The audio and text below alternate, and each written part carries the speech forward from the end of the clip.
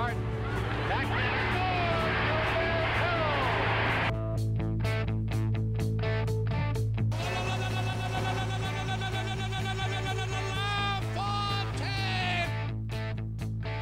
Top shelf where mama hides the cookies. Oh, what a hit by Campbell! Are you ready, Legion of Doom? Here come the Buffalo Sabres! Yeah!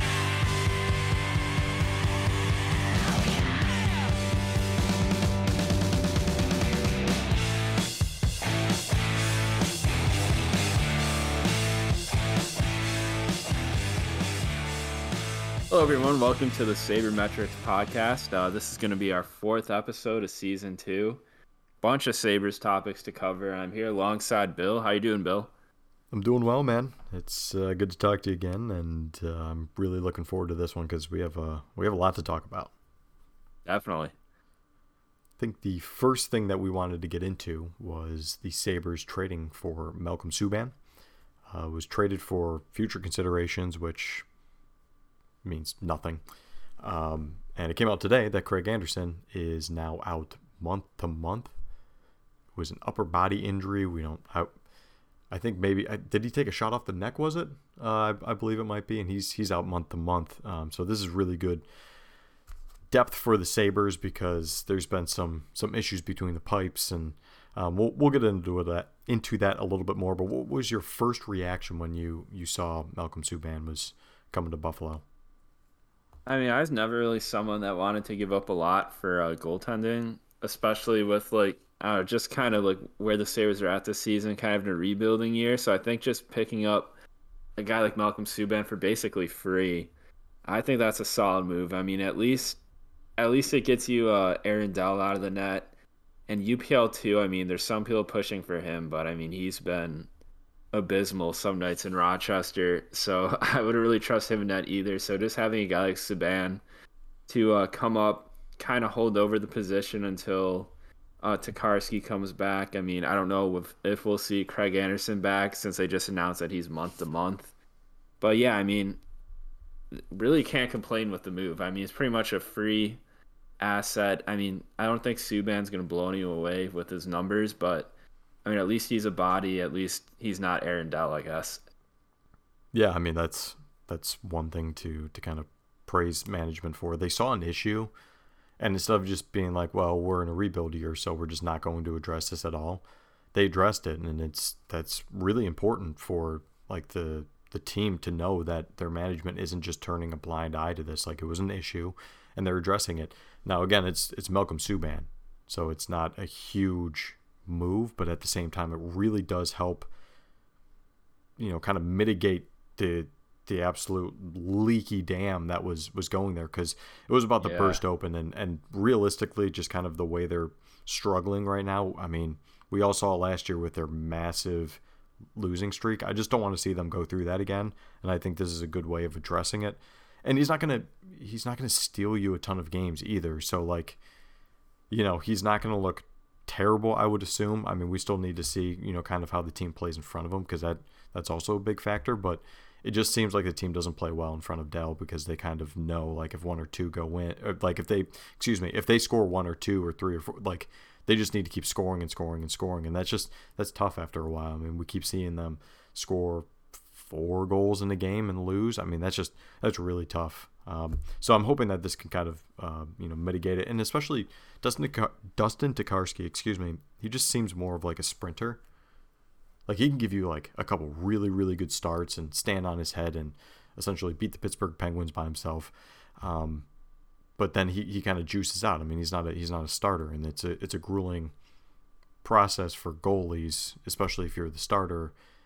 He's just not someone that can carry 60 games a season, 50 games a season. You need some help in there. So it seems like it's going to be by committee. Kind of gives them a little bit more insurance for injuries, anything like that. Maybe they just want to see, someone like Aaron Dell to be down in Rochester to back up UPL, because they don't want to take, maybe they don't want Michael Hauser to be the backup down there in Rochester. I don't know, but it was just a good move overall. And like you said, they didn't spend any assets. So moving quickly along to the Reinhardt revenge game, I think that's what we're going to call it, because he put up 1 goal, 3 assists for 4 points. Not surprised. Florida's really, really good.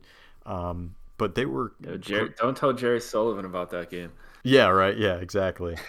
Oh, man. Yeah, he's the highest paid player on the Panthers, right? Except not.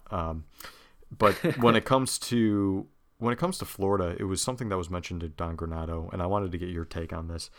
Someone mentioned, I can't remember who it was, said, or I guess it was before the game, excuse me, basically saying like they play like what you want your team to play like. They just have a lot more depth and they're really good at it. And Granato said, yes, that's, kind of how we want to play. And obviously they dominated the Sabres last night.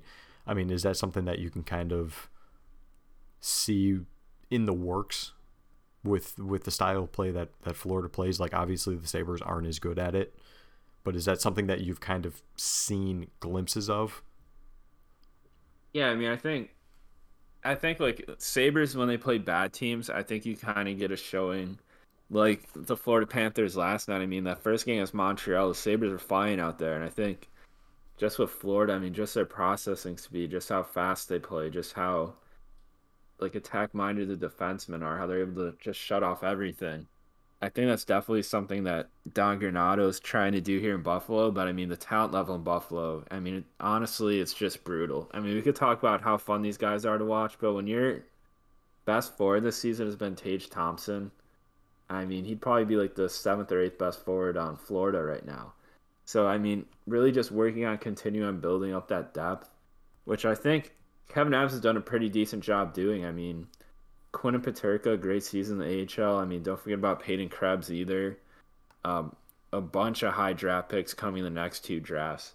I think, I mean, with savvy drafting, I mean, you got Sam Ventura involved in the draft process now. I mean, I think you're going to be able to build up that forward depth, and with your active defensemen like Power and Dahlin, I think you could get a similar blue line too. So that Florida model is definitely the one I'd follow, and it's great to see that's how Don Granato wants to play too. It is refreshing.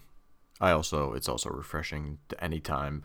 Maybe he definitely doesn't mean it. I think he's far past it. He doesn't think about this anymore, but I love when he says something that's just essentially completely contradictory to what Ralph Kruger would preach. Yeah. Don will be like, we can't do blank. And then it's The like, system. what he's saying we can't do is something that Ralph was like very, very strict about. And it warms my heart. Mostly because he... Yeah, I mean, that's kind of the problem with Kruger. I mean, just with like the system. I mean, I think he tried being like Daryl Suter or something, but just like a Dollar Tree version. Yeah. Oh, man. That's true. I mean, that's a very good point. He's like a Dollar Tree Daryl Sutter. I mean, Sutter. Really just not wanting to change his tactics at all. I mean, sticking with system. But I mean, the big difference between the two is that Kruger's system never worked, and he would never stray away from it. Do you think Granato would have played Skinner with Eichel? Like once for like a period of games? Because like the bar was so low, all you needed to do was play them together for like 2 games, and you would already do more than what Ralph Kruger put them together. Like, I'm still so salty about that. I can't. We're not even 10 minutes in, 8 minutes in, whatever, and I'm already going off about what's already gone. I mean, yeah, I mean, Granato seems to love Skinner because I mean he's playing him on that line with Thompson and Olsen, which gets most of their big minutes. He's on the top power play unit. So, yeah, I mean, if Granato was around when Eichel was still playing, I think, we definitely see those two reunited. Oh, man.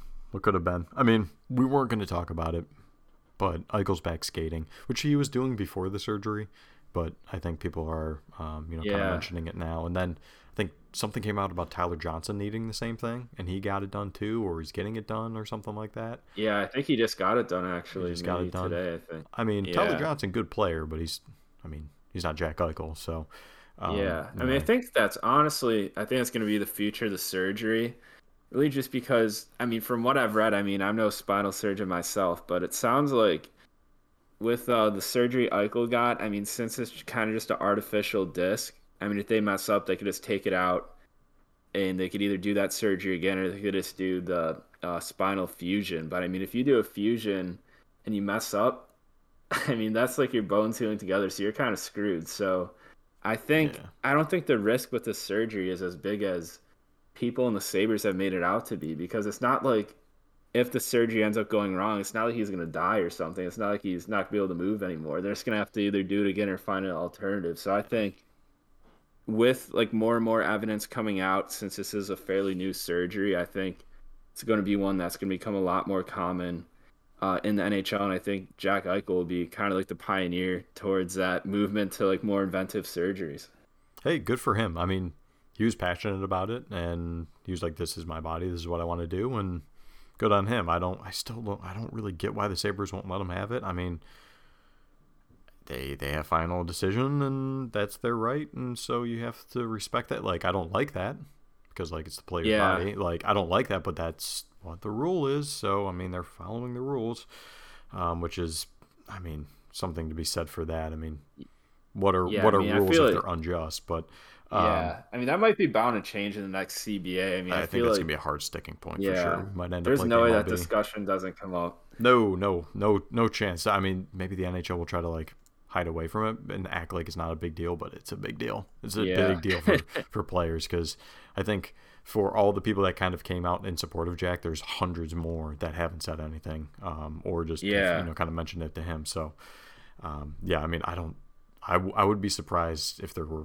any kind of like chunk of players that were against this or like against like his rights. I'm sure they're all in the same boat. Like, no, let him do what he wants. Probably not a single one, honestly. Yeah. So I mean, like, he's got the entire NHL body against him. You know, the guys that are actually playing the games. So I mean, hey, good for him. He got the surgery, and I would assume he's gonna do great things down in Vegas, and everyone in Buffalo is going to be upset, including me. So just, and it's like the same thing with the Reinhardt thing. It's like, why did it have to come to this? That's why I hate the Reinhardt trade so much. As much as I love Devin Levi, and whoever they draft with, what I guess it would be next year's pick, because it's not going to be top 10. That's for damn sure. 32nd overall pick, probably. I have nothing against them, but why did it have to come to this, man? They should have just signed him long term. And this actually leads me in to something. Jack Hughes signed 8 years, $8 million per year, $64 million. Holy crap, I had to check my math there. $64 million contract over 8 years. What do you think about Jack Hughes getting 8 years, $8 million for the Devils? He's only played a handful of games, maybe like 3-4 games this season because of injury. And but what do you think? First overall pick in 2019, if I'm not mistaken, and he's now locked up for the next 8 years. What are your thoughts on that? Yeah, I mean, I honestly think he's such a good player. I mean, I remember watching him in his draft year.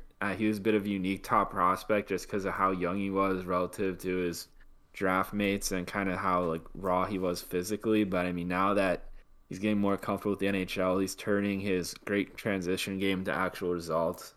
I mean, I think they got just an incredible player on their hands, and I think it's a little similar to the Eichel deal, but I think it's kind of less of a risk because it's less money, and I think Hughes might honestly be at the same level as Eichel when he got off his ELC. So I think it's a really good bet by the Devils. I mean, it could be a great looking contract, like maybe even next season when it kicks in or the year after. I mean, $8 million for a potential star player is pretty affordable in my mind. The two people I thought about once I heard this come out were Nathan McKinnon, which like obviously Jack Hughes is not. They're paying for potential here. So like I'm not saying he's on the same level as these guys. It brought to my mind Nathan McKinnon, David Pastrnak, who's another guy that's real cheap. I hate to say it because he's annoying as hell, but Brad Marchand. But I mean, it's just that could be a steal. That could be an absolute steal for the New Jersey Devils. I mean, the cap's going up too. I mean, Yeah. I don't know how much longer the cap's flat for, but I don't think it's very long. So I mean, that's kind of like Crosby's deal when he signed it. It was like a lot at the time, but then when the cap goes up, I mean, those deals look great. So it's always good to get your star young players locked up long term. Absolutely. And I think with the only thing that can really derail this is if he continues to have injury issues, Yeah. or the Devils just go the crap out of this, where they just don't give him the supporting cast, or when they have the supporting cast, they trade him away because he lost his love for the hockey. I don't want to talk about it. Anyway, I kind of wanted to lead this into Dylan Cousins is an RFA next year, I believe. Am I wrong about that? Holy crap! I think he's got one more. Okay. After next season. Gotcha. That's right. That's right. He could sign a contract next season. Yes. What would you? It just kind of thought process there. They were in the same draft. I don't know why, for some reason I forgot he went back. But what is? I mean, that's kind of a comparable when it comes not money wise, but length. Because I kind of want the Sabres to put their money where their mouth is. They constantly say, Dylan wants to be here and he's a Sabre and all this stuff. Okay, put your money where your mouth is. Sign him to an 8-year contract. Now, obviously, it's not going to be $8 million. That's a bit of a stretch with what he's doing now. I mean, he dangled Joe Thornton, but Joe Thornton's like 70 years old. I mean, at this point, I'm thinking, if they can sign him to like an 8-year contract to like 6 mil, 5-6 mil, in that kind of ballpark. I mean, I'm just throwing stuff out there and seeing if it sticks, but I just kind of wanted to get a thought process on that as well. I mean, we can talk about other prospects, but really Dylan was like the only one that really popped when I saw this contract when it pertains to the Sabres.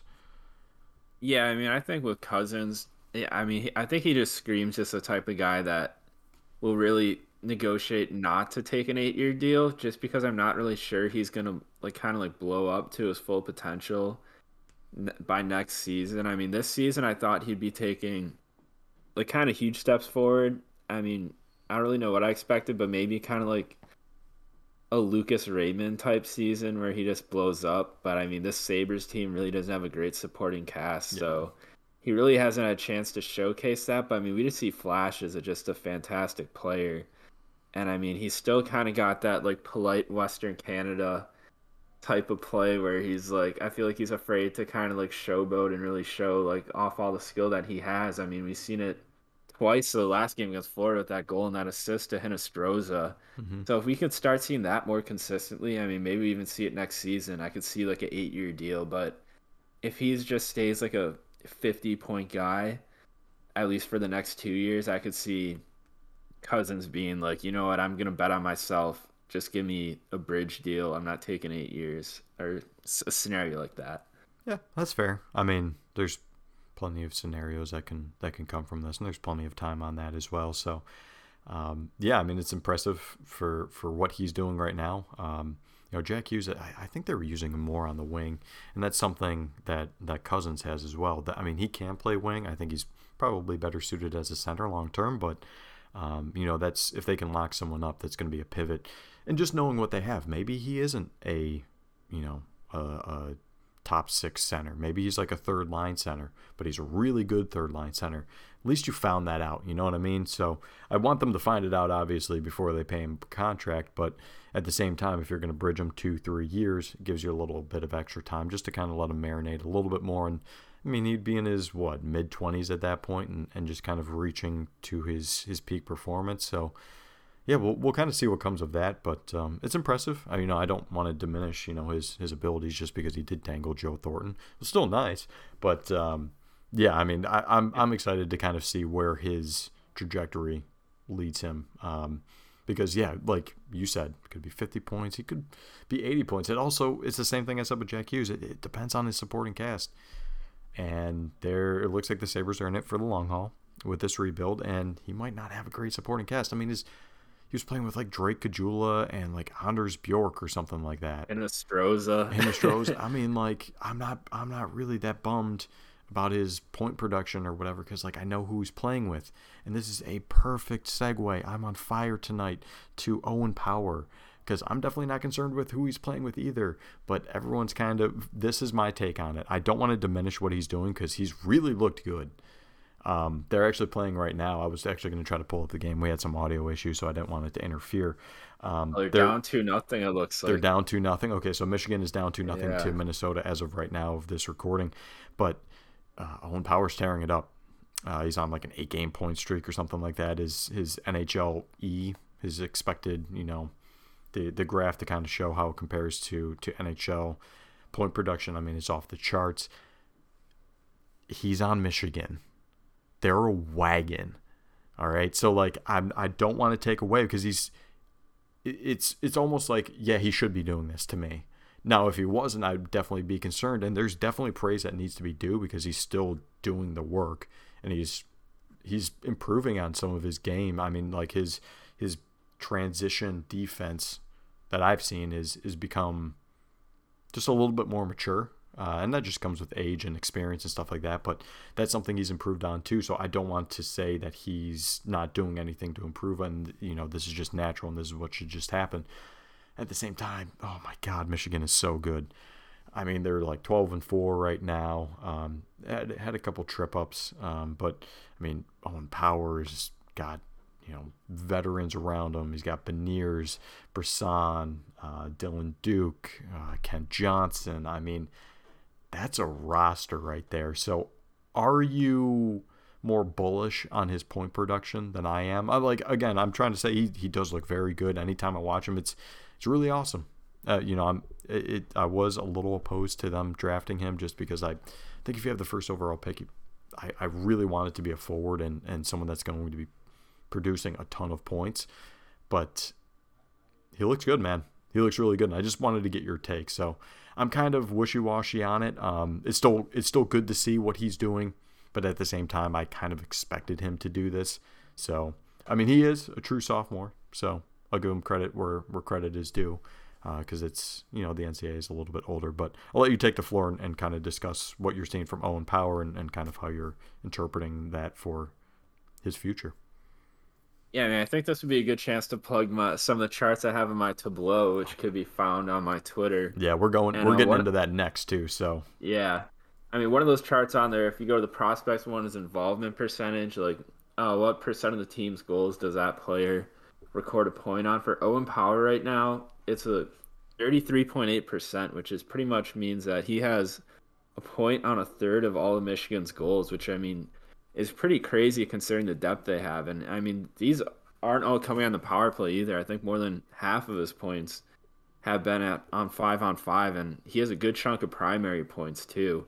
So I mean, really, I think what we're seeing from Owen Power this season, I mean, I know I was kind of big on like Beniers and Eklund over Owen Power before the last draft, so I was still kind of skeptical, but I mean, just watching that guy play in college this season. I know first overall picks usually don't go back to college, so it's kind of a bit of a unique scenario, but I mean, he's just so good. I mean, it's hard to believe that a guy as big as him could like move around the ice that easily, because just visually, I mean, even kind of the way he moves, you're like, oh, this guy probably won't be able to pull off some of these moves, pull off some of these weight shift moves to just get around defensemen, but then he just like does it and he turns it into points. So I like what we've seen from him this year. It's really intriguing. And I just love how he's really just fearless out there. There was a clip of him like dancing someone, right? If I'm not mistaken. I think against Niagara. I think not the greatest team, but I mean, still, those guys are older players than I. Yeah, they're D1 players. So, yeah. So just to pull that off on a guy, I mean, he made them look foolish out there. Yeah. So just, I don't want to bring up Dahlin right now, but Dahlin played. Dahlin used to be a fearless defenseman as a prospect. Yeah. Now he's not as fearless in the NHL anymore. So hopefully that doesn't happen to Owen Power, because just watching Power pull off these moves, I mean, like how he's unafraid to join the rush, it's just so much fun. And hopefully he's able to bring that to the NHL level too. We'll get to Dahlin in a second because I do have some thoughts there. But I did want to, since you talked about your involvement percentage, for listeners out there, I want you to think before you look. Don't cheat. Before we look, who do you think of all the Sabres prospects playing in the AHL or overseas or juniors, wherever it is, who do you think has the most involvement on their team's goals, or I guess points you said, which are goals obviously. I'll give you 5 seconds to think of who that might be. So no, you're wrong, because it is actually Oliver Nadeau. It is not Jack Quinn like you thought. I don't know. I'm just guessing. But Oliver Nadeau is at 41.9%. It's almost 42% of his team's goals is involvement. I mean, that's, again, he's playing in the queue. That's still impressive, man. I mean, that's almost, you're almost involved on half your team's point production. It's still early December, and I'm sure that'll kind of like taper off, I guess, maybe. Or if it doesn't, that's wild. I don't know anything about other, prospects and what they've come up. Like, I wonder what Connor McDavid's was. Holy crap. Yeah, probably insane. Yeah, something crazy. But, even just, like third round guys, like how he kind of stacks up against other guys that were drafted in the CHL in general. I mean, that's really impressive. I mean, that's something, that's what you want to see no matter what. I mean, he was a 5th round pick, if I'm not mistaken. I mean, I think 4th, maybe? 5th. I mean, that's what you want to see from guys. Yeah. You want them to see, you want to see that kind of growth, and they're dominating in a junior league. They just got drafted. Now they're 18, 19, pushing 20 years old. I think he's going to be in Shawinigan for a couple of years. And I mean, if you can keep doing this, it's as we kind of seen with Dahlin, and again, we're going to get to it in a second, but it's a confidence thing. I mean, they're going to come into the Amerks and they're going to be confident, and hopefully what's going on now with the Amerks is something that they can kind of instill, bring prospects in like, Weissbach, Peterka, Quinn. Now they have Krebs, Laxonen. Rusek, too. The guy that's not yep. talked about that lot. He's injured this year, but exactly. I'm looking forward to watching him play in Rochester. I mean, even to a sense, before I guess this year, but like Ogilvy was still technically kind of a prospect that people thought might be able to get into the 4th line there. But, I mean, if they can kind of establish that system, if you can kind of, in a couple of years, continue that and bring in like a guy like Oliver Nadeau. I don't know why I just messed up his name there. I think that's just like a really good environment for someone that's coming in as confident as he is. Going into just kind of the list there, you said Owen Power was 33.8. He's actually 3rd. 2nd is Josh Bloom. He's almost at 38% of his team's involvement, which are, let's be honest, pretty much all of them are like shorthanded. Guy's an absolute beast. He was on a podcast, I forget the name. I'll try to link it in the description below, where he was on talking to some other guys that were in the OHL. It was pretty cool to kind of get a look behind the draft process that he went through, and just kind of have a more relaxed interview where he's just talking with his buddy. So it was cool to listen to. He's someone to be excited for. Same thing with Nadeau. A couple of years from now, if he can just kind of be inserted into the Amerks lineup, and they have that kind of chemistry where you can just kind of plug and play, and you remove Quinn and Peterka and those guys, and you add guys like Bloom and Nadeau. That's just best case scenario. Like I said, 3rd is Owen Power. 4th is and this is gonna be a hot debate. This is what I think people are gonna take from this episode is William Van Barncow. I feel like the E in between the N and the K makes it a long A. So Barncow. I don't want to say Barncow. That just seems a little bit too perfect. But he's at 32.8%. And then the 4th person I actually need to go over here because I clicked off of it. So if you hear I think you forgot Quinn. I think Quinn's at 3. Quinn. Excuse me. You're right. Quinn is at 3. Power's at 4. My apologies. Quinn is at 3. Which is crazy for a 20-year-old in the AHL. 34.8%. And then you have Poltapov down there at, I guess, would make him 6th. He's at 30%, but that's for, I think, his MHL team. I used his VHL for that thing. one. Gotcha. And then there's Kozak, who's over in Portland, I believe. He's having a pretty quietly a nice season too. 7th round pick, good for him. And then JJ Peterka's over at 26%. That's what I wanted to get to. Going still back to really Quinn, good too. Yeah, still really good. Going back for to 19-year-old too. I mean, just seeing the leaders of your team being like not leaders in the sense of, like Michael Mersch, and I always think I'm going to mess his name up too. Obviously, I think we've all realized that I'm horrible with names. I barely remember my own. Like Michael Mersch and other veterans that are on that team. are the leaders in the locker room and turning these guys into actual pros and doing a great job, it seems, obviously. I mean, if they weren't good leaders, I feel like things would kind of be falling apart a little bit quicker. And I'm not saying things are falling apart at all, but, you have Jack Quinn and JJ Peterka, leading the way offensively. That's just like such an uplifting thing for Sabres fans to have. I think we've talked about this before, but that's just so necessary. It was just such a breath of fresh air because people, including myself, including you, were wishy-washy on Jack Quinn and what he could bring, and to kind of see him so far slam the door in our faces, I love it. I mean, that's something. If I doubt a prospect, even Owen Power, and he comes in and he wrecks it, there's no one happier than me because. Cosentini too. He's had a really good season in North Dakota. Yeah, he's on the list here. He is part of 21.4% of his team's goals, which is just. We were kind of saying like, hey, I mean, you went to North Dakota, but what's your role going to be? What are you really going to do there? It's your freshman year. What's going to happen? We didn't really know. And to be part of over 20% of your team's goals, I mean, again, he's in the NCAA, a little bit older. Is he older than Owen Power? He might be the same age. I think he's a year older. I think he's an August birthday, so I think they're only like 3 months apart. Oh, crap. Okay. Well, I mean, still, these are young guys in the NCAA performing well. And I'm going to say it again because it's important, like Nadeau, like Bloom, like all of these guys, if they can bring them over to a system and, send them off to Appert, hopefully no one picks him away because I really like Seth Appert. Anytime I hear him talk about, I understand it's just to the media. I don't know how he is with his players specifically or in the locker room, obviously. But anytime I hear him talk, it's articulate, and I don't know. I just really like it. I don't know if I'm falling for something that other people are looking beyond, but I just really like anytime I hear him talk about his team, how they want to play hockey, how he describes specific players.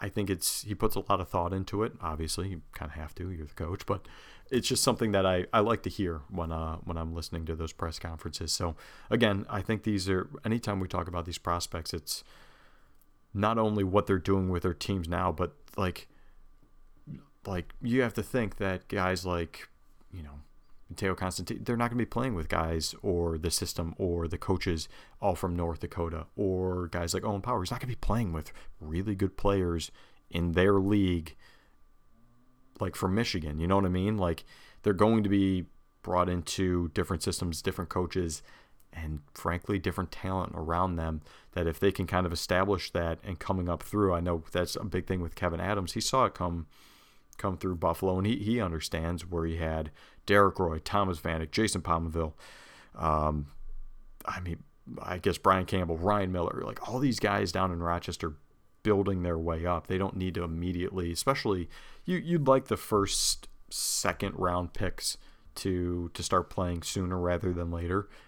But the depth of these guys, I mean, if you can have someone that comes in like an Oliver Nadeau and be a quality player for your AHL team and maybe push for a bottom six slot, I mean, there's no downside to that. And I think it's really important that Rochester has that good support system for those guys that are coming in, like a JJ Peterka, like a Jack Quinn. So I know I just kind of went on a bit there, but is there any kind of thought process to just kind of that team building? Because you see it with like Tampa, they would always have guys coming up through Syracuse, and you see that with a bunch of other teams. I mean, is there something to be said for that? Is that the right process, or do you have any kind of different ideas on that?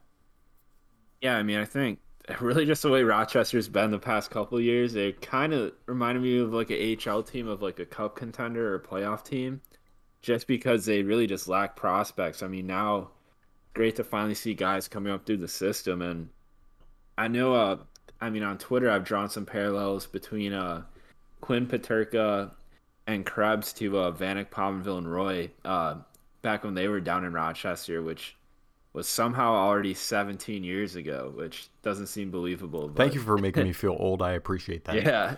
Yeah, because I remember watching that team during the 04-05 lockouts. Yep. They used to play some games at the Sabres Arena. Yep. And I think, that's just, I don't want to get too overly excited because those were three really good NHL players, but Quinn Peterka and Krebs are kind of outproducing those guys from their AHL rookie year.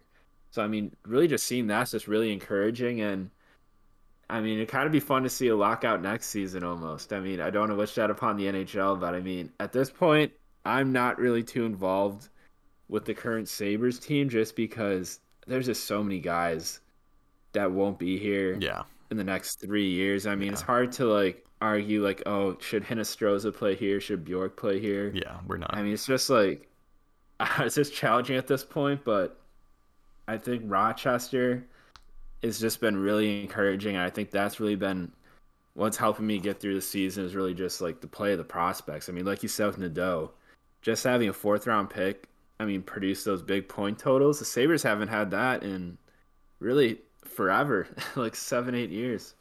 Yeah, I mean, it's just, I think the point you made about not being really involved with the Sabres because most of them aren't going to be here.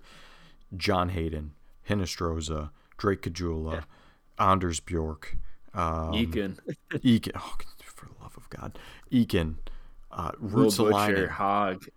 But yeah, Butcher. I mean, Haig. I could see them. I think they like him. I mean, that dude is a puck magnet. Like, I think they like him.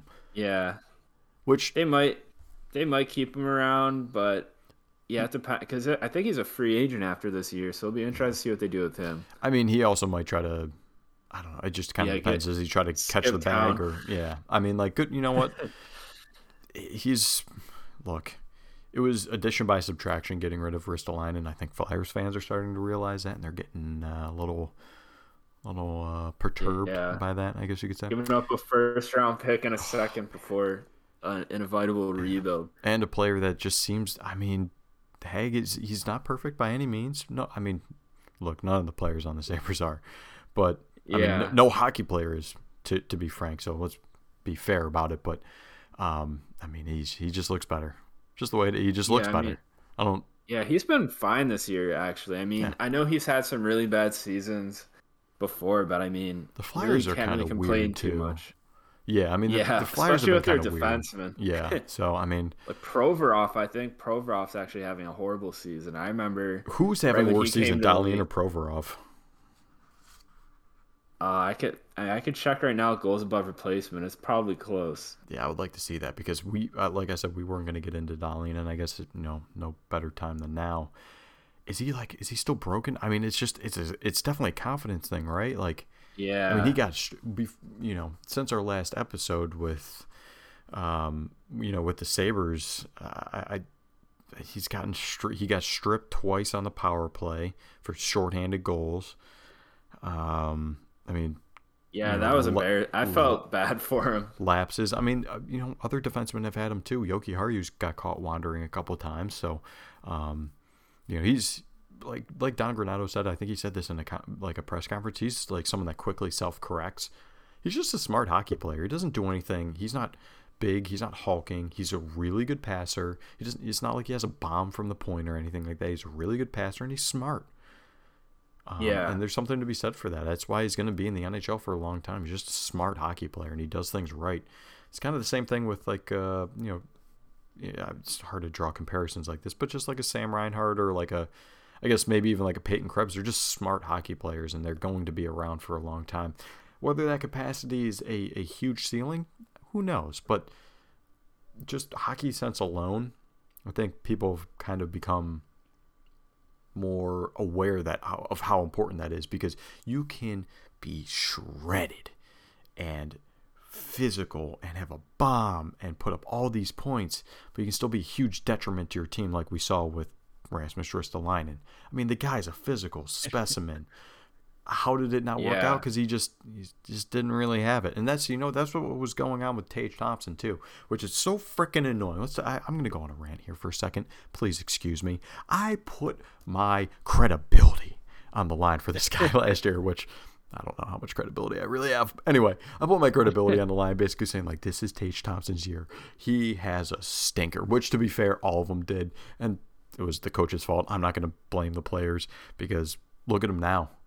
I mean, and this year I was like, you know what? I'm not doing it again. I'm not going to get caught. And now he's outperforming everything. So I was a Tage Thompson truther for so long, and I should have just stuck it out another year, and I would have been fine. That's my rant. I mean, kind of going back to our Darlene discussion, when will you know things have changed? Like he's taken the step towards getting out of this funk and playing better. Like, do you know what I'm asking? And I want to make sure everyone that's listening knows what I'm asking. Like, when you'll see it, and it doesn't have to be a specific goal or an assist or anything like that. Maybe it's a string of games. What do you need to see to be like, okay, I feel a lot better about where he's at now? Because I feel bad for him because he's just something mentally is going on. And one last thing before I go to you, I do want to put him on the Kyle Opozo offseason skating program, because look at what Kyle's been able to do with his skating from a couple years ago.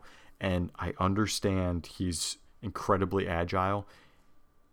If he stops moving his feet, people outmuscle him, and they are clearly faster than him. He needs a little bit more straight line speed. It's just the way it is. I don't want to criticize him too much about it, because like he has been able to get by with his agility and his hockey sense, and you don't need to be the fastest skater out there. I understand that, but I mean, I don't know. It worries me. I'm not saying it's going to be the thing that holds him back from being an elite defenseman. He has a ton of other tools. I want to see some more straight line speed. Yeah, I mean, I think with Darlene, the straight line speed is not the greatest, but I think just the biggest concern regarding his skating, I really think, I mean, it's been obvious the past few games. I mean, it's just really just defending one-on-ones. I mean, not even one-on-ones, like 2-on-2s where he's got to skate backwards and try to break up the player, prevent anything dangerous from happening. I mean, I know, Joe Yurden, his Substack's great. I think it's called Noted Hockey, and he had Jack Hahn, who, I mean, also has a Substack. He writes a bunch of stuff about kind of his hockey tactics and stuff. I know he brought up Darlene kind of defending one-on-ones too, and kind of defending going backwards, and kind of how he really doesn't have the best footwork in those situations, and it's really not something that was talked about much in his draft year, at least in the public scouting sphere. I mean, because it's just so important for NHL defensemen to really not get caught up with their feet. I mean, I know Darlene, he's definitely prone to making one too many crossovers. I mean, you might be able to get away with that in the SHL, but I mean, in the NHL, you're going to get burnt if your feet get caught and you got like a Matt Barzal or even Brandon Tanev, who did it to him last game. I mean, they're going to beat you if you don't got your ideal foot positioning and you give them too much of a cushion. So I think that's just something that he's got to work on. I think once he fixes that, I really think that's going to fix his confidence, because he seems almost kind of intimidated to try stuff in the offensive zone because he's afraid of like not be able to get back and being caught on a one-on-one like that and just getting embarrassed, which is going to happen either way, whether he's aggressive or not aggressive in the offensive zone, because we've seen him be not aggressive and he still gets burnt on those one-on-ones. So I think with him, it's definitely just got to be a confidence thing in my mind. I mean, I wouldn't be saying that if we didn't see the season that Darlene had in his rookie year, where he was positive impact both on offense and defense. He put up pretty much similar point totals. He was a guy that didn't even turn 19 till I think the last week of games his rookie season, and he was doing just insane stuff like dangles, everything you want to see from him. So I mean, he's a guy where we know that he has it in him. It's kind of just like extracting that from him, and I really don't think there's a better coach to do that than Don Granato, because I do think Granato is going to give him, and I think he has been giving him the freedom to try more stuff offensively. I'm just not really sure that Darlene's really taking that initiative to kind of try more stuff offensively, but I mean, we saw him against the Panthers game. I mean, he had one shift where he spent most of it below the dots, and I mean, that Hinostroza goal too, he took the puck below the dots, drew the defender, and hit Hinostroza the perfect pass for the goal. I mean, his offense has been improving the past couple of games, and once we see more of that out of him, I mean, maybe improves his confidence and improves his game as a whole. Yeah, I was going to say, is the confidence thing, in your opinion, a thing that we need to look at the coaching staff and say, hey, this is on you? Or do we need to look at Darlene, the player, and say, like, it's now on you. You have been given the leeway. Now it's on you to get your own confidence. We're giving you the leash. Now you take what you can with that and play the way you can to give yourself more confidence. Like, I don't really know. Like, I feel like the coaches are doing everything they can. They're not benching him for extended periods of time. I think he got benched earlier this year, but that was just to kind of calm him down. They're not benching him like Ralph Kruger would have done. Like, they're giving him all the leash. So is it now on Dahlin to be like, here it is? Like, Dahlin is smart enough to know what's going on. And so at this point, it's almost on him to kick himself out of that, is my thought process. I don't know if that's something, and I'm not really digging my heels on the sand on that because I'm just kind of thinking of this on the spot. But I just wanted to see kind of what your thought process is, because it seems like Renato and the coaching staff is doing all they can for the kid. Yeah, I mean, I think it's definitely an interesting situation. I mean, I know last season under Ralph Kruger, I think just kind of watching the Sabres, it was pretty clear that defensemen were kind of limited with what they were allowed to do in the offensive zone. If you carried it over the blue line, you weren't playing the next game, dude. Are you kidding me? Yeah, you get stapled to the bench for the third period. But, I mean, now with Don Granato, I mean, even a guy like Mark Pysyk, I mean, we see him all the time. He's always going below the dots. I mean, he's always switching out with one of the forwards, kind of making a rush down the wall, receiving a pass, making a dangerous play. I mean, this is a Mark Pysyk fan podcast, is what I wanted to say. I'm sorry to interrupt. Big Mark Pysyk fans here. and Casey Fitzgerald, just have to throw him out because my Twitter account is a Casey Fitzgerald fan account, which I almost said Facey Fitzgerald. That would have been great, but I'm sorry, I interrupted. Please go ahead.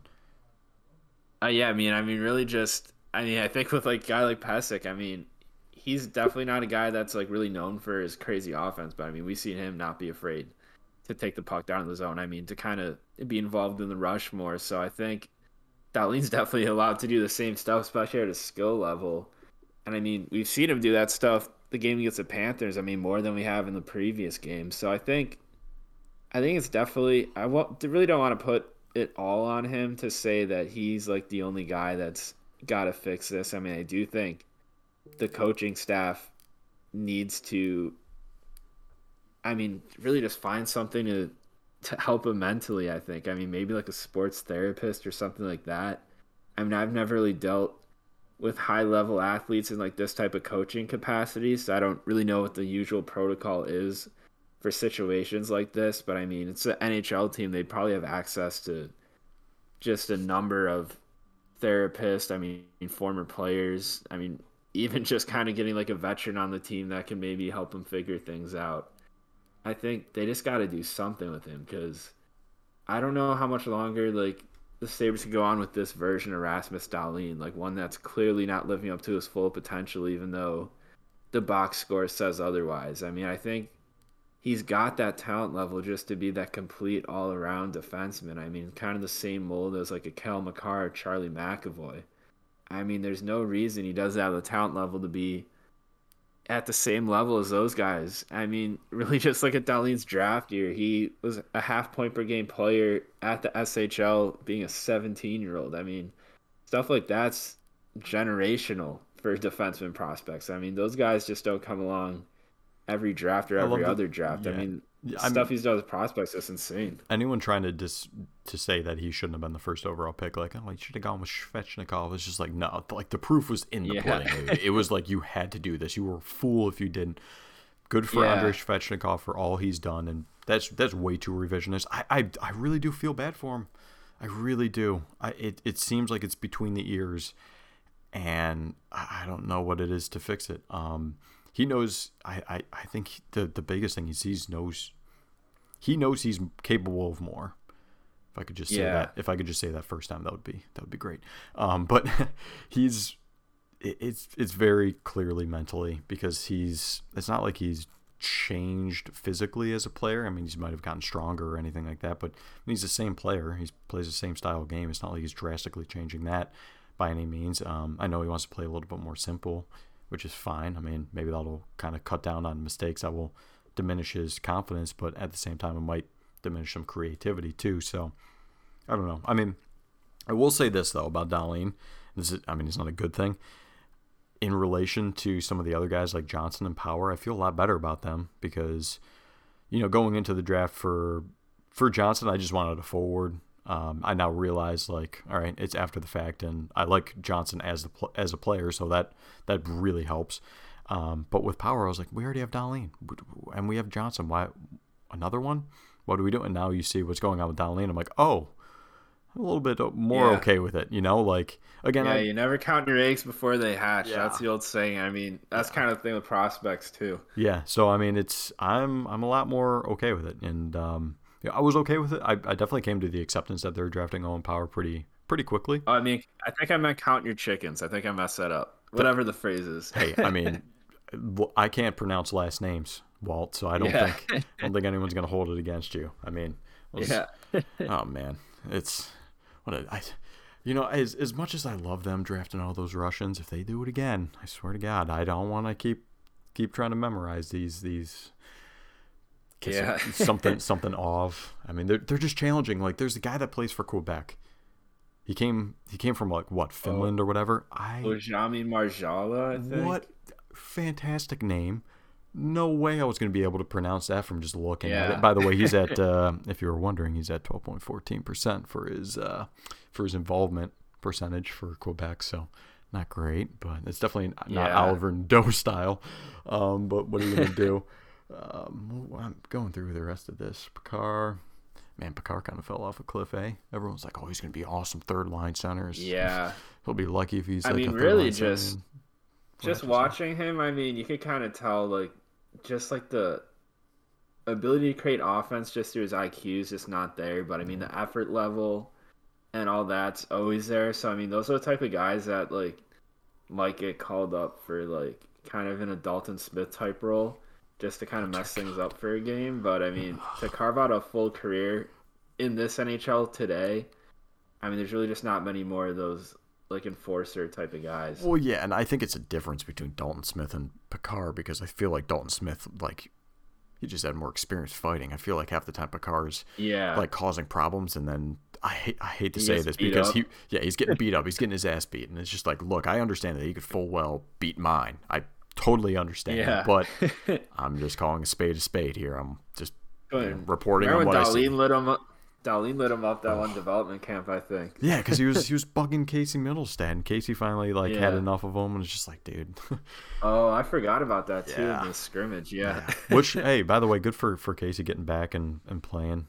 He got that one goal, which got Bobrovsky pulled, which shouldn't have gone in, but hey, he scored. So good for him. I'm really happy for him, actually, because it's kind of like a sight for sore eyes. Say what could have been to start this season, because he was gone after the first game. I know they started off hot, but then they obviously faltered, and I wonder what could have happened with Casey. It's not like he's going to change a bunch of losses into wins, but here and there might have been helpful. That's for sure. Better than John Hayden. It's so tough to watch someone puts forth the effort. That I'm never going to question that, but it's just like, dude, you don't do anything. And let's talk about this too. Arttu Ruotsalainen. He hasn't been I was someone that was like, all right, you need to put him in the lineup. This is especially last year too. It's just so bad, but like he hasn't. And I understand some people think he's an upgrade over Hayden and Eakin, and I don't know, maybe someone else, but those are the main two that I've seen out there. I don't think he is. I really don't. He hasn't done anything super vanilla for me. I mean, I forgot half the time that he was playing some nights until I randomly in the third period was like, oh crap, forgot about him. There's number 25. He hasn't done anything. And to be fair, it's like a Dylan Cousins thing. It's like, who's he been playing with? But yeah, I mean, if he's not a checker and he's not a scorer, it's like the Jimmy Vesey conversation that Sheldon Keefe had on the All or Nothing thing, if you watch it on Amazon Prime, where it's just like, I don't know what you are. It's vanilla. Like, I don't know what's going on here. Like, are you a scorer? That sounds like Jimmy Vesey. Yeah, I mean, is Jimmy Vesey a fourth line grinder, or is he a 20-goal scorer on your third line? Yeah. Like, no freaking clue, man. To think he was a high-end college free agent at one point after he didn't sign with the Predators. You got Vesey, Butcher, they all come through Buffalo, and everyone realizes, oh boy, not great. Hey, let's talk about it. Let's talk about Hobie Bakers. What about Owen Power, eh? Think he's got a good shot there? I mean, the way he's been playing now, I mean, as a defenseman, I think he's definitely got a pretty decent shot at it. I mean, Jake Sanderson, too, is another guy to keep an eye on. He's having a good season, too. But, I mean, Power, I think his point production is just a little bit better at this point. And another guy, too, I mean, Devin Levi. He might honestly be in the running for the Hobie Baker, too, with a .950 save percentage so far this season, which is pretty insane. So, he's like pretty much single-handedly Won them games. turning Northeastern into a ranked team because, I mean, they're not that good of a team. I mean, probably It's Northeastern, yeah. I mean, they're good sometimes, but I mean, the team this year is kind of young. I mean, not the greatest Hockey East team, but I mean, Levi's been winning them games. so here at the Sabermetrics podcast, hosted by the Charging Buffalo, if we did not mention that, we make bold predictions here, and we stick by them. Except Tage Thompson, apparently. No, I'm just kidding. But my bold prediction, Devin Levi wins Northeastern the Bean Pot. I just thought of that. That tournament is between Northeastern, Boston College, BU, and there's another Harvard, one. I think. Is it Harvard? Really? Yeah. I mean, it would make sense because they're right there, but Northeastern, Bean Pot winners because of Devin Levi, tournament champion or tournament MVP. I can see it. Right. I mean, it's like we saw what he did with Canada, which they lost to the United States, I believe. That's when the United States had conveniently, quote unquote, had those barrels that definitely weren't trash cans. They were trash cans. I forgot about that. So I think that was when Devin Levi was in the net, but like he had a really good tournament, and the Bean Pot's a tournament. He had broken ribs too, I think, for that gold medal game. Ribs? Oh my! As a goalie, no, thank you. Something like that. So I mean, as the rest of the season after that tournament. As a goalie who can perform in tournaments, the Bean Pot's a tournament. I mean, BU and BC are always going to be good teams, but they're not Michigan or they're not Minnesota. Which, by the way, I think Minnesota's up 3-0 on Michigan after the first, so not great for Eric Portillo. But Devin Levi, though, 15 saves in the first period against number 13 Providence. No goals allowed. I was thinking about that Providence team. They had like Anthony Florentino, remember him? And that's where Jacob Bryson came from. It's where Nick DeSimone came from, which... Oh, yeah, he's a good AHL guy. fun fact to my early childhood when I lived in Buffalo the first time I played hockey with him for a little bit. Him and Andrew Podorowski played with both those guys. They were better than me then, and they are way better than me now. Significantly, so let's not get it twisted. But yeah, I mean, it's weird to see like names, or like Jimmy Lodge. I think I mentioned him before. It's just like, I knew that kid. Oh yeah. I didn't know him all that well, but Saginaw legend. I mean, Josh Bloom's more of a Saginaw legend. Let's be honest. Now, actually, more bigger than Lodge and Bloom, Eric Locke, Saginaw legend. I'm pretty sure he was a captain over there. Yeah, 7th round pick back. Point totals too. Oh, God. Yeah, right. Oh man, what are we gonna do with what do we? I keep going back to our last podcast episode and kind of thinking of like arrival times for these guys over in Russia, and like, do they want to come over to the United States and just play in the AHL? So do we have to wait for them to want to play in the NHL? I was randomly thinking about this a couple of days ago, and it's like, I do understand the risk behind not wanting to take them. I know this is kind of like way out of left field, but it was just something I was thinking about that I just remembered.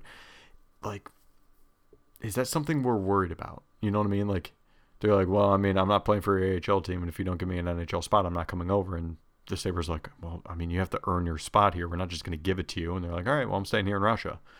Like, this is years down the line, obviously, and we're seems like we're in like garbage time of football here because we'll be done with the episode here shortly. But I just wanted to get your thoughts. Like, is that something you even think about or like even would worry about in the future, or am I just crazy? Which don't answer that, but answer the other thing. I mean, really just the length of the contracts they have. I think Poltapov will be a little bit older when he comes over here. I mean, really just style of game. Poltapov's going to have like 4 kids and like a family before he can come over. Especially the Russian guys, they get married at like 19. So okay, well I didn't know that, but yeah. Point taken. I think Sidorov got married when he was still a Sabre, I think. Oh my God. He's a So goofball out yeah, there, isn't he? yeah. I mean, he's kind of the last real Russian prospect the Sabres had, but I mean, he already came to North America before. Yeah, he was So with London. You know yeah, what? so I mean, I think Like Mark Pesek, Zadorov's coming back. Like I said, bold predictions here at the Sabermetrics podcast. I could see it. I mean, I think really just to help the Russian guys come over, I think, so maybe they would be fine with the AHL. I mean, you really got to get other Russian guys, like Russian veterans on the team. I mean, I know that was a big problem with Victor Antipin when he came over to Buffalo. It's like, who the hell was he going to communicate with? Yeah. He had there wasn't another Russian player on the team or really within the organization outside of maybe a scout or two. So, I mean, just for those guys to come overseas and play in the NHL, I know he had a pretty rough transition here. I mean, obviously, you only spent one season with the Sabres, but they really just got to create an environment that's kind of welcoming to Russian prospects. I mean, it would really just be great to see kind of a system where they're able to churn out these kind of these value picks with these Russian players, because I feel like you can get better value out of drafting some of these Russian guys and guys that are in the CHL. So if you're able to capitalize on that, I think you could really increase the value of your draft and really create that great depth you need, like we mentioned earlier, to play the style like the Florida Panthers play with all that depth they have in that team. Yeah, I mean, it's good that they're not ignoring an entire gigantic nation of hockey players that have the second best hockey league in the world. Like you said in the last one was like Zadorov. Yeah. My one thought is that, I know we're going to have a lot of untouchable prospects for the Rangers in the future, but Artemi Panarin, I think we can maybe give up Matteo Constantini and like a third-round pick for Panarin to help transition these guys. What do you think? What do you think? It sound good? No, you got Rangers fans hate it? Oh. I don't think we do. We could maybe do Andrew Ogilvy. That's as high as I'll I'm not go. doing it. No, sorry. You lost me. I'm hanging up the phone. Oh God. I just look. I'm glad he's in Vegas. I'm glad Eichel's in Vegas because man, if you went to freaking New York, man, we'd never hear the end of it, and I'd be so mad. Yeah. I mean, it wasn't even just the fans either with like the untouchable thing. I mean, it was like actually like Chris Drury. I think like Braden Schneider was like untouchable in the Eichel trade or something like that. Oh, I have friends that are Rangers fans, so I don't want them to get offended Yeah, by the here. off chance they find this podcast, but I don't like the Rangers. No, anymore. my Ranger friends fans are fine. I hate the Rangers. Actually, not. I They don't. can I don't accept mind. it. Yeah. Oh man. One thing I saw some. I think these are people just getting a little hyperbolic, but you at all worried about Peyton Krebs like not blowing it away down in Rochester?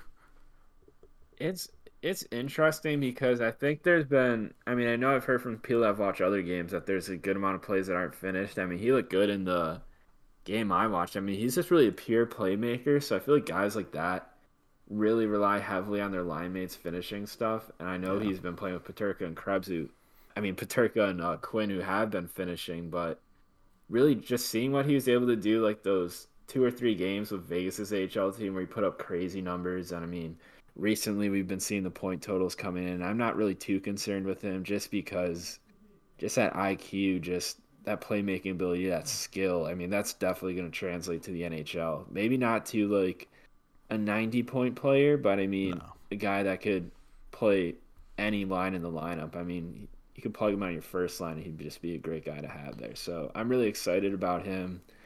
And it was definitely nice to get a prospect of his caliber in an Eichel deal after hearing about all of the prospects that were untouchable throughout this summer and this early fall. I mean, it's nice to get a guy like Krebs in the system. Absolutely. It's going to be interesting. One bumps Dylan Cousins down. I think at the end of the day, he's going to be like a really, really good third line center.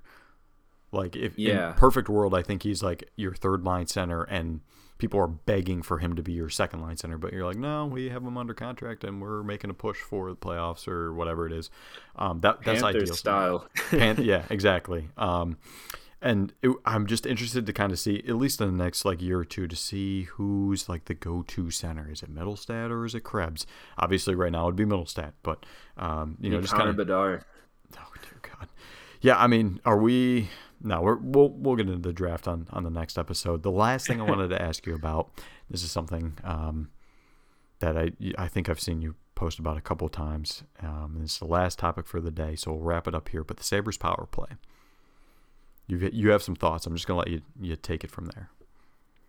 Yeah, I mean, really, it's kind of just the same power play they were running the seasons before with Eichel, but I mean, it's really just a simple 1-3-1 power play, which, I mean, it's great when you got a guy of Eichel's caliber to kind of be able to create those passing lanes. I mean, always be a danger to shoot. I mean, really be able to manipulate the PK team. But I mean, now without really the same talent level they had before. I mean, last year they're running power play with Taylor Hall. He's not here anymore. Jack Eichel is not here anymore. Sam Reinhart. I'm just replacing those guys with kind of guys that are really inexperienced in that top unit. I mean, you still got Dahlin, but power play is pretty much just a triangle. I mean, you got 3 guys touching it the whole time. You got the guy at the point, the 2 guys on the flanks. And I mean, it's tough to receive a pass from the flanks from the point and turn that into a one-timer. So they've really only been able to score power play goals off of like broken plays. I mean, we've seen Oposo finished on the second unit sometimes. So definitely going to have to be changes there. I mean, the power play is one of the worst in the league so far this season. Probably only going to get worse. So I mean, they just got to change something. I mean, get creative with it. I mean, I know Ryan Stimson, he's done a bunch of work. I mean, you can just look up his name about his power play strategies. I mean, kind of just having a guy behind the net to kind of always use all the space in the offensive zone on the power play. I mean, that's a strategy that I think you could use with any talent level. I mean, as Sabres just got to get creative with it because you're not going to really do much with the same vanilla power play when you're really lacking kind of that just average NHL talent level. All right, hear me out. Galaxy brain stuff here. Put Dahlin behind the net. Don't put him at the top. Put him behind the net. Put Bryson at the top because if something happens, he has the giddy up to get back. Dahlin's and he knows how to defend a one-on-one too. Yeah. Oh, God. We're not trying to turn this into a Dahlin bashing situation, but I mean, if you can defend Connor McDavid better than most guys can, then that gives you something. You know, watching Jacob Price, I'm just really happy for him. You know, I was confident in his skills and his puck moving ability and his just agility and speed because he just darts in and out of places. I didn't know if it was really going to translate for him to be an NHL player, and it has, and it's just awesome to see. I mean, what is he, like 3rd round pick way back then, and he's now in the NHL. Overager too. Overager, was he really? Wow. I think so. I'm just really happy for him. So, yeah, I mean, but just getting back to the power play in general, I mean, do fake shots where some guy's in like the slot and he has his stick angled in a way where he'll tip it and then try to get maybe a broken play that way or something. Like, you just can't keep taking fadeaway slappers. And like, here's my thing: has Olofsson not been shooting as much? Like, it almost seems like he's injured. Yeah, and the thing was, his injury was something that was like shooting related. It affects his shot. That's something that Granato specifically said, and it almost seems like he just doesn't want to just fully on rip it. Maybe he has once or twice and stuff like that, but it almost seems like teams are kind of sagging off him a little bit because they kind of know he isn't shooting right now. Yeah, I mean, it's kind of similar to Eichel last year with that rib injury he had. I mean, he pretty much tried not to shoot as much, and I mean, it showed up in his goal totals too. I mean, I think with Olofsson, just let the guy heal. I mean, this is a lost season. Just let him sit out till he could shoot again. I think that's really about it. We've covered pretty much damn near everything I wanted to cover. Anything else on your end that you really wanted to mention before we hop off here? I mean, kind of just hoping for a Devin Levi shout out tonight. That's all I got. Yeah, well, we know Michigan's not getting one, but hey, maybe Ryan Johnson and Hugelin can pull one off. But yeah, keep an eye on Devin Levi for Hobey Baker. Is that your bold take we're taking away from this? I think so. It's going to be I think, did Miller win a Hobey Baker, Michigan State? I think he did. So, right? It's going to be similar to that. I think so. I'm almost positive. We'll correct that on the next episode if that's incorrect. I'll look it up right after. But we have a couple bold predictions. I got Bean Pot winners for Northeastern led by Devin Levi, and we have Hobey Baker winner Devin Levi. So we'll see if we come true. If that comes true, and at this point it's in his hands now because seems like he's been dragging that team along a bit. But let's keep posted on that kind of tracking. I'm actually thinking of maybe even doing like some kind of rankings possibly for awards. Not up because like we have not Oliver Nadeau tearing it up. So let's we'll get creative with it and we'll brainstorm. So I'm looking forward to our episodes coming up here. I think we actually had a couple other guests that we discussed previously that we wanted to get on as well. I think it's about it for the housekeeping here. So this has been the Sabermetrics Podcast, hosted by the Charging Buffalo. My name's Bill. That's Walt. We'll catch you on the next one.